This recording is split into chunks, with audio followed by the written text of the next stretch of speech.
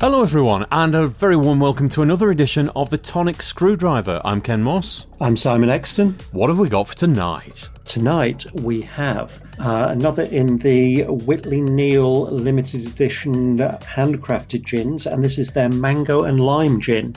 And the infobolic says, sweet and juicy mango combined with tasty lime to create this delicious and smooth gin. Distilled at the City of London Distillery. Marvellous.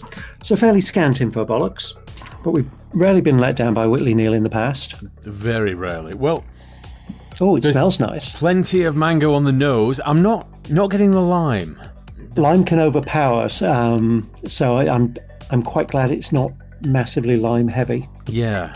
I've got to dive in. I'm a big fan of mango. Oh, hello. Oh, that's lovely. That is nice. Yeah, that is. Oh, no, I feel so bad about this, but I'm going to do the same thing that I always do, which is compare it to It's a Gin Ting. Mango, elderflower, and passion fruit. Now, this improves massively on a lot of the other mango gins that we've had. The lime isn't an outstanding flavour in this, but it is a temper for the mango, and it brings a sharpness that you probably wouldn't have otherwise. I like it a lot. The only problem is that I've had better, and that's the bloody problem. Go on, thoughts?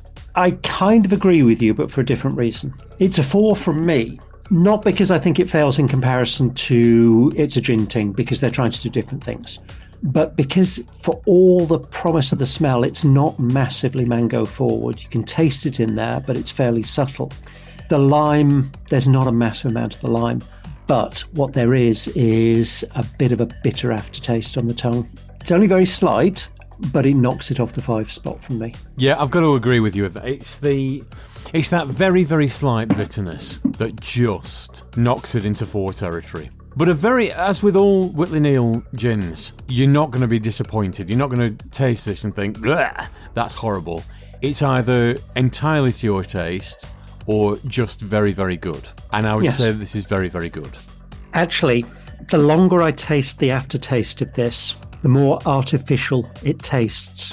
It's not a limey bitterness aftertaste. It's I don't know what it is, but it's nasty and it's artificial, and it's dropping it down to a 3, possibly 2. But no, I'll be fair and give it a 3, but a low 3. This aftertaste drops it down a lot, and it takes a second or two to hit.